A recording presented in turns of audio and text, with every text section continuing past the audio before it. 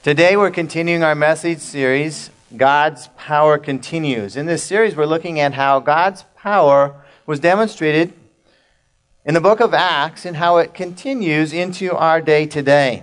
Of course, today is Mother's Day, and I'm going to be talking about how gospel power spreads. We're going to see the important role that mothers can play in spreading the gospel from a very unusual text that you've probably never heard preached on Mother's Day. So it's going to be interesting. Today we're going to look again at the key verse in the book of Acts. It's Acts 1:8. And by now I hope that you are actually beginning to memorize this verse. And so today, to help you in that quest, let's all read the verse together. Acts 1:8. But you will receive power when the Holy Spirit comes on you, and you will be my witnesses in Jerusalem, in all Judea and Samaria, and to the ends of the earth.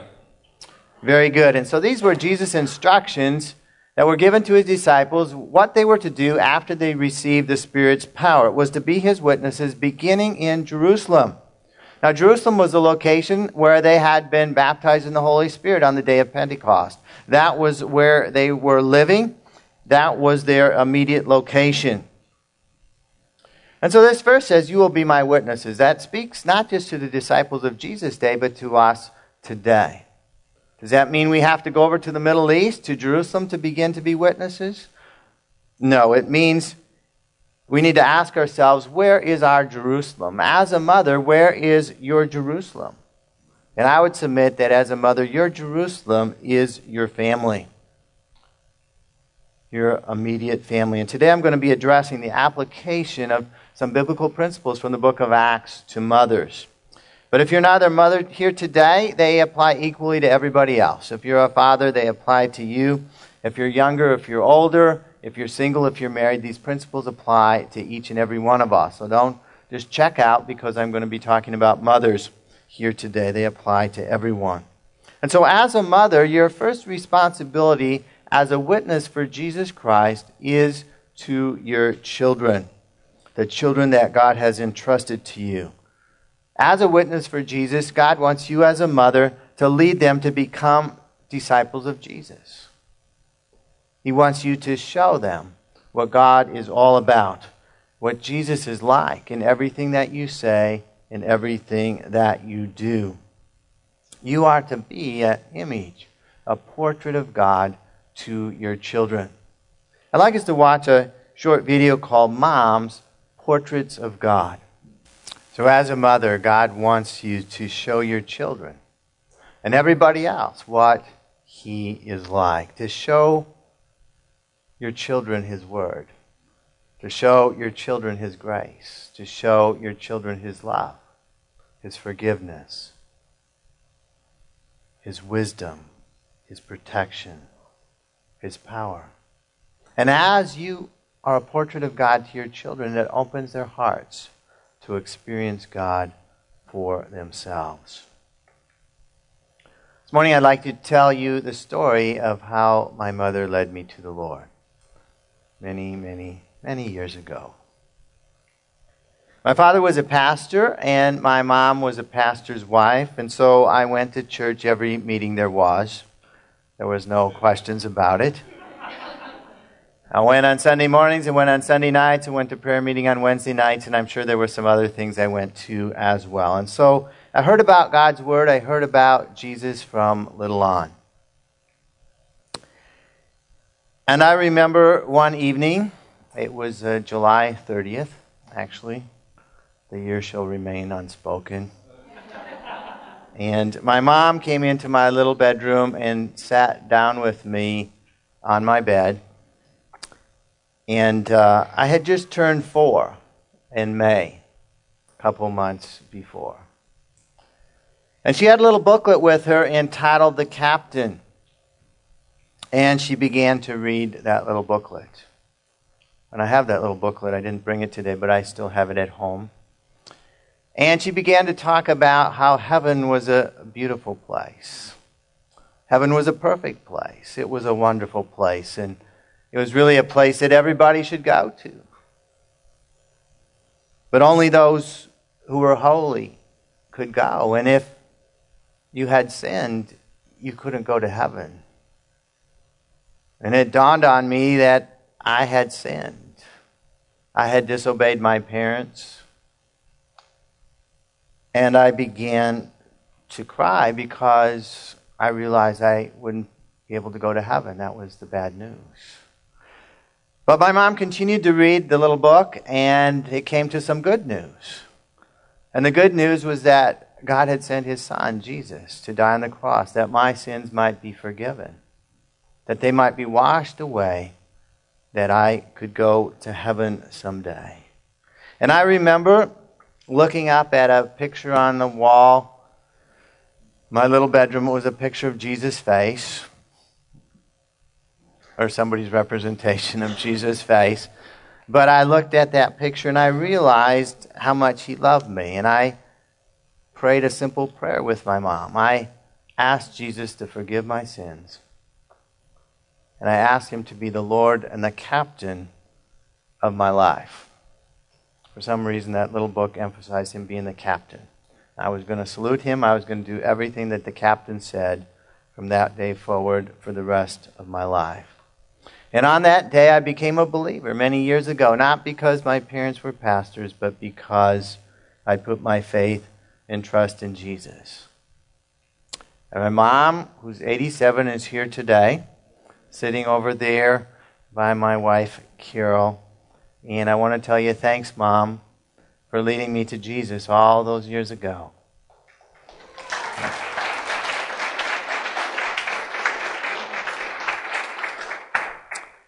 It really was the greatest gift that you ever could have given to me. Thank you. And so mothers need the power of the Holy Spirit in order to be witnesses for Jesus. First to their families and then beyond. And so in today's message, we're going to look at an ordinary person.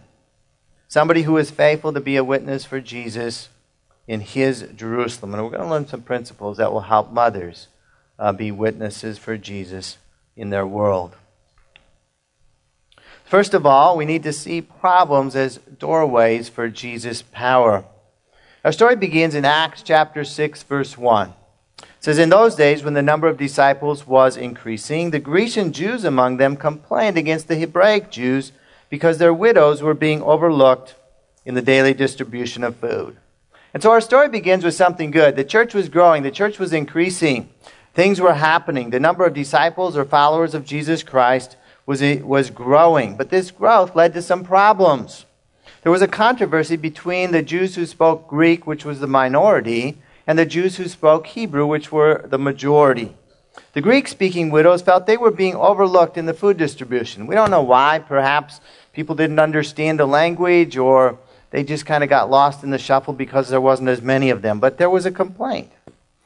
Now, what was going on here? Well, in those days, widows really couldn't economically support themselves. You really couldn't get a job as a widow. Normally, the Jewish synagogues took care of the widows. They were the care network that took care of Jewish widows. But the problem was that when you became a believer in Jesus Christ, what happened to you? You were kicked out of the synagogue, and so you were no longer cared for by the Jewish synagogue. And so the church took over the care of the widows. And so there was this complaint. There was this problem within the church between two groups of people that spoke different languages. Now, how could this problem be a doorway for God's power? Well, we're going to see the answer. When there are problems in life, we need to not always look to somebody else to solve the problem, but see how God could work in and through us to bring the solution. Verse 2, see what happened next. "So the 12 gathered all the disciples together and said, 'It would not be right for us to neglect the ministry of the Word of God in order to wait on tables.'" So there was a problem. What did people do? They looked to the leaders, the 12 apostles, and say, "Solve our problem. We have a problem here. What are we going to do?" And the 12 basically said, "Well, God has given us a ministry. We have a ministry of the Word. We are here to teach all of you," and there were thousands and thousands of believers by then, "teach you God's Word. And we are also called on to preach the gospel to those who do not yet know Jesus." And so we are just booked with all this stuff that God is calling us to do. We can't, well, if we would spend our time overseeing the finances of feeding these widows and getting the organization of the food, there are probably hundreds of widows that were involved. We couldn't do what God has called us to do. And so where was the solution to this problem going to come from? We're going to see it's going to come from the people who brought the complaint to the apostles from the Greek-speaking Jews. Now, the solution to the problem is going to come from people who had prepared themselves by being full of the Spirit and wisdom. So the 12 apostles spoke to the crowd of people who were discussing the issue and said, Brothers, choose 7 men from among you who are known to be full of the Spirit and wisdom. We will turn this responsibility over to them and will give our attention to prayer and the ministry of the Word. So who does God use for His service? He uses people who are full of the Spirit and full of wisdom. How do you become full of the Spirit and wisdom? Well, you ask God for those things, and you take action. You spend time reading God's Word. You spend time praying, not just on Sunday mornings, but on a daily basis. You give yourself to God's will. You submit yourself to God's will, and you're willing to do whatever God asks you to do. And so 7 men were chosen from the Greek-speaking Jews to be a solution to the problem at hand.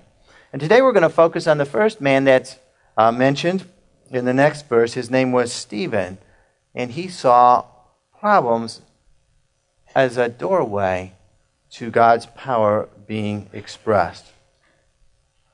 Now, what does this passage have to say to mothers? Well, our story begins with a complaint. Now, as a mother, have you ever heard a complaint from your children? There's no hands up. Come on. As a mother, have you ever heard a complaint from your children? Yeah, especially if you have more than one. Then you have the 2 factions, okay? And you hear a lot of complaints. It does happen. As a mother, have you ever faced problems, either from within your family or from outside the family? Yeah. Face problems and complaints. And there's 2 ways you can go when you face problems and complaints. So first of all, what comes easiest? Grumble and complain, right? Why is this happening to me? I can't handle this all. This is more than I can do. The second way that we can respond is to see these complaints or problems as doorways for God to express His power, for God to move in our lives. God wants to use each and every mother to bring solutions to these complaints, to bring solutions to the problems that you face. As a mom, simply seek to be full of God's Spirit, full of God's wisdom. God gives us wisdom in His Word to deal with the things that arise in our lives. And so in the busyness of raising a family, be sure to take time to build and maintain your relationship with God, by spending time each and every day reading God's Word and in prayer. In all the busyness, be sure to put God first place, and He will give you the wisdom. He will fill you with His Spirit to deal with each and every issue that you may face. And as you do that, you'll be ready to believe God for the impossible. Back to our story in Acts, verse 5. This proposal, the proposal that 7 men would be chosen to deal with the widow issue, pleased the whole group. They chose Stephen, a man full of faith and of the Holy Spirit, also Philip, Prochorus, Nicanor, Timon, Parmenas, and Nicholas from Antioch, a convert to Judaism. And so 7 men were chosen to be a solution to the problem. We look at their names. These are Greek names, and so we know that they were men who were chosen from the Greek-speaking community, the community that had an issue with the food distribution. The first man mentioned is Stephen. We're going to talk about him today. Not only was Stephen full of the Holy Spirit, that was one of the criterion for the choice, he was also full of faith. He had a great deal of faith. He believed God to do the impossible in his life. Stephen had faith to believe that God could use him just as he'd used the apostles up to this point. The apostles that had been chosen by Jesus himself. Stephen was not an apostle, but he didn't let that hinder him. He said, I believe I can be used of God in the same way that the apostles had been used. Stephen lived in submission to godly authority. They presented these men to the apostles, who prayed and laid their hands on them. And so Stephen was submitted to the leadership of the church. The apostles were the leaders over the church at that point, and they prayed for him. They laid their hands on him and basically ordained him for the task at hand to deal with the issue of the widows. And it was a much bigger issue than that, than to bring unity in the church, because there was discord, there was friction between two groups. And so God's true power operates in the lives of people who are submitted to godly authority. And obviously you have to be part of a church in order to have the blessing of godly authority over your life. And so Stephen began organizing with the other men, organizing the help for the Jewish Greek-speaking widows. And what was the result? Well, God's word spread, and great power was demonstrated. Verse 7 and 8. So the word of God spread. The number of disciples in Jerusalem increased rapidly, and a large number of priests became obedient to the faith. Now Stephen, a man full of God's grace and power, did great wonders and miraculous signs among the people. And so once this widow issue was solved and unity was restored to the church, the word of God spread. The number of disciples or followers of Jesus Christ increased rapidly. In verse 8, we see Stephen is now described as full of God's grace and power. And so Stephen did great wonders and miraculous signs among the people. Now this is the very first instance in the book of Acts that someone other than an apostle was doing signs and wonders. And it shows us that God's power is not limited to the original 12 apostles. It's shown in Stephen's life and many others as we go through the book of Acts. Now, how did Stephen start? He started with taking care of the widows. He started taking care of perhaps a behind-the-scenes task, and now was being used mightily in outreach to those who are not yet part of God's family. And so Stephen was faithful to God's direction. He believed God for the impossible.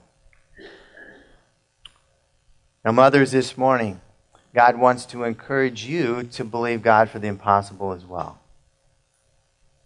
God wants you to believe God for the salvation of each and every one of your children. He wants you to believe for each child to be filled with the Holy Spirit. He wants you to believe for each child to marry a believer, a Christian spouse. He wants you to believe God for each and every child that they would serve God in a Spirit-filled church. And so as a mother, God wants you to believe Him for your children, whether your children are still at home or your children have established homes of their own. God even wants you to believe Him for your grandchildren as well. In some cases, it may seem like an impossible task if some have wandered from God. God wants you to keep believing for them. He wants you to cooperate with His vision for your children. As much as you are able, teach them God's Word. Through your words, through your actions, through your attitudes. Teach them what God is like and pray. Pray in the Spirit that God would touch their lives and bring them to Himself. Don't ever give up on your children and God's plan for their lives. Finally, be prepared for sacrifice.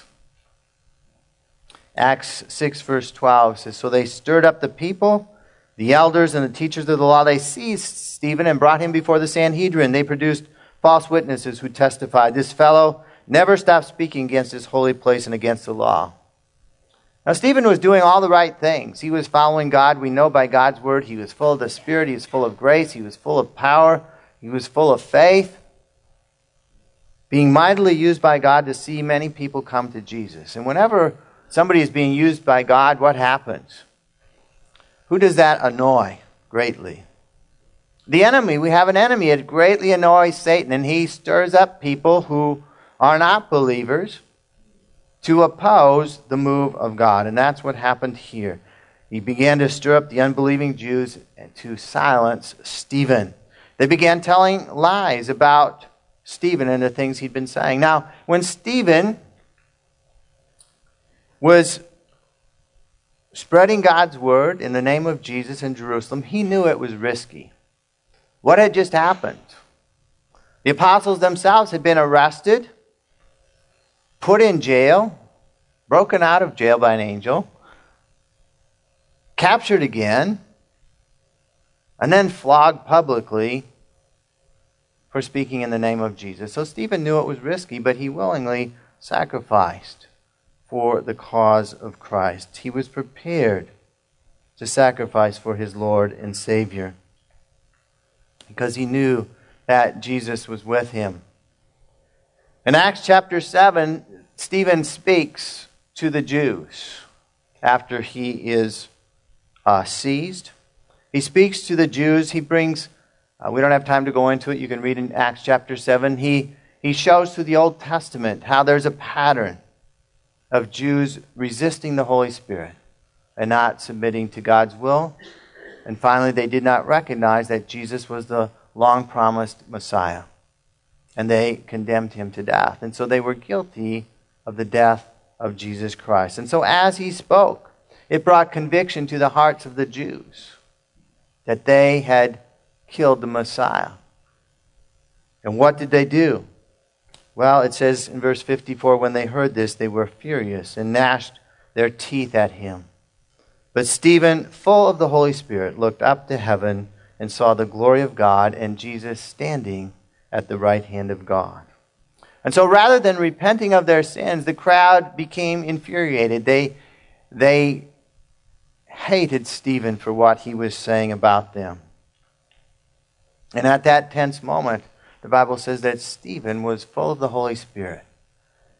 And he looked up and he saw a vision. He saw God open heaven.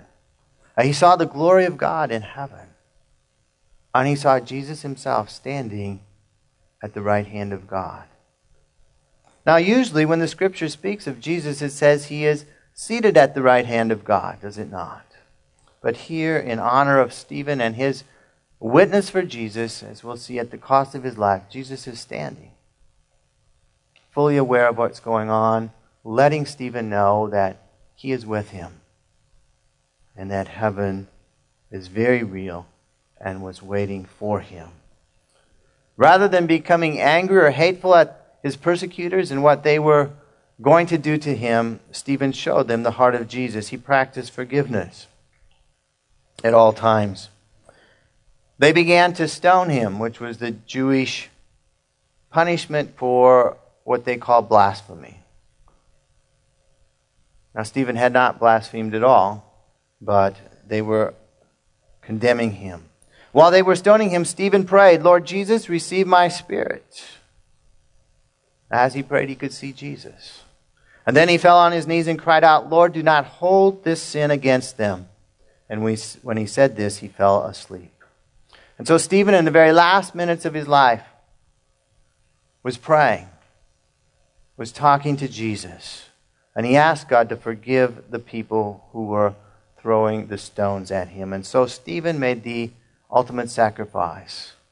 He gave his life for Jesus Christ and became the very first martyr that we read about in the book of Acts. Stephen was prepared to sacrifice his life, and we read about him and honor his memory today. And one day we'll meet him in heaven with his Savior as well. What about moms? Well, as mothers, you're going to face opposition too, as you seek to follow God's plan for your children's life and for your family. You're going to have internal family conflicts. You're going to have external attacks against you and your family. But stand strong for Jesus. Don't give up. Be prepared to sacrifice for the sake of Jesus and his plan for your children and your family. You know, right now in America today, you are most likely not going to be called on to sacrifice your physical life. That may change in the future, but right now, you're probably not going to be called to sacrifice your life as Stephen did. But it will take sacrifice to stand for Jesus in our society and culture today. There are many in our society who will seek to turn your children away from following God, who will seek to turn your children away from a relationship with Jesus Christ, who will seek to destroy your children through temptations and sin of every kind. And it will take sacrifice to stand for Jesus against those hostile forces. But even as you come in conflict with those who may seek to lead your children astray, remember to practice forgiveness and not harbor hatred or bitterness in your heart. Let your children see Jesus in your attitudes, in your words, and in your actions. And as you do, God will make sure that your sacrifice as a mom is not in vain, and He will bring blessing into your children's lives. And so this morning we've looked at a very unusual text for a Mother's Day message. I understand that, but I trust that you can identify with some of the principles that made Stephen a success in God's eyes, some of the principles that enabled him to influence people for Jesus Christ in his short life. And when you face problems as a mom, as a mother, see them as doorways for God to demonstrate His power, for God to help you find a solution, for God to work a miracle. Believe God for the impossible, for yourself, for your children, and for your family. Understand that following Jesus always involves sacrifice. It's not always a bed of roses. But also believe that with that sacrifice, it will be worth it. And God will work through you to see your children grow, mature as disciples and followers of Jesus Christ. This morning, I'd like to give an opportunity, if there's anyone here who's not a follower or disciple of Jesus Christ, to become one. To do that, we're going to pray a simple prayer, 3 parts. First of all, admitting that you've sinned, that you've done wrong things, just as I did many years ago as I prayed with my mom. Secondly, believe that Jesus died on the cross, that your sins might be forgiven and rose from the dead. And finally, commit your life to following Jesus Christ as your Lord and Savior, as the captain of your life. So let's bow our heads right now. We're going to pray a prayer, and if you've never prayed a prayer like this before, or perhaps you have, but you'd like to recommit your life to Jesus Christ this morning, I'd encourage you to pray along with me. Say something like this: Father, today, I admit that I've done wrong things. I've sinned. I'm guilty. But I also believe that Jesus died on the cross, lived a perfect life, took my sins upon Himself, and paid the penalty that I might be forgiven. Please forgive me. I believe that Jesus rose from the dead, and I commit my life to following Him as my Lord and Savior all the days of my life. In Jesus' name, I pray. And for the rest of us, let's continue to pray for ourselves. Father, we thank You today for each and every mother that's represented here. We thank You for the life that You've blessed us with through them. We thank You for the love that they've shown us as they've raised us. God, we pray that each mother here today would see the problems they face as doorways, as opportunities for Your power to be demonstrated. Help each mom to be full of Your Spirit. Help them to believe You, to have the faith to believe You for the impossible. That each child, we pray for each child of every mother here, and each grandchild, that each one would come to know Jesus as their Lord and Savior and serve Him all of their days. And when each mother has to sacrifice, God, we pray that they may know that You are with them. Just as Jesus was with Stephen, You are with each and every mother in the difficult decisions and sacrifices that they have to make each and every day. We pray, God, that you'd strengthen and encourage each mother here today and bless them richly. In Jesus' name we pray. Amen.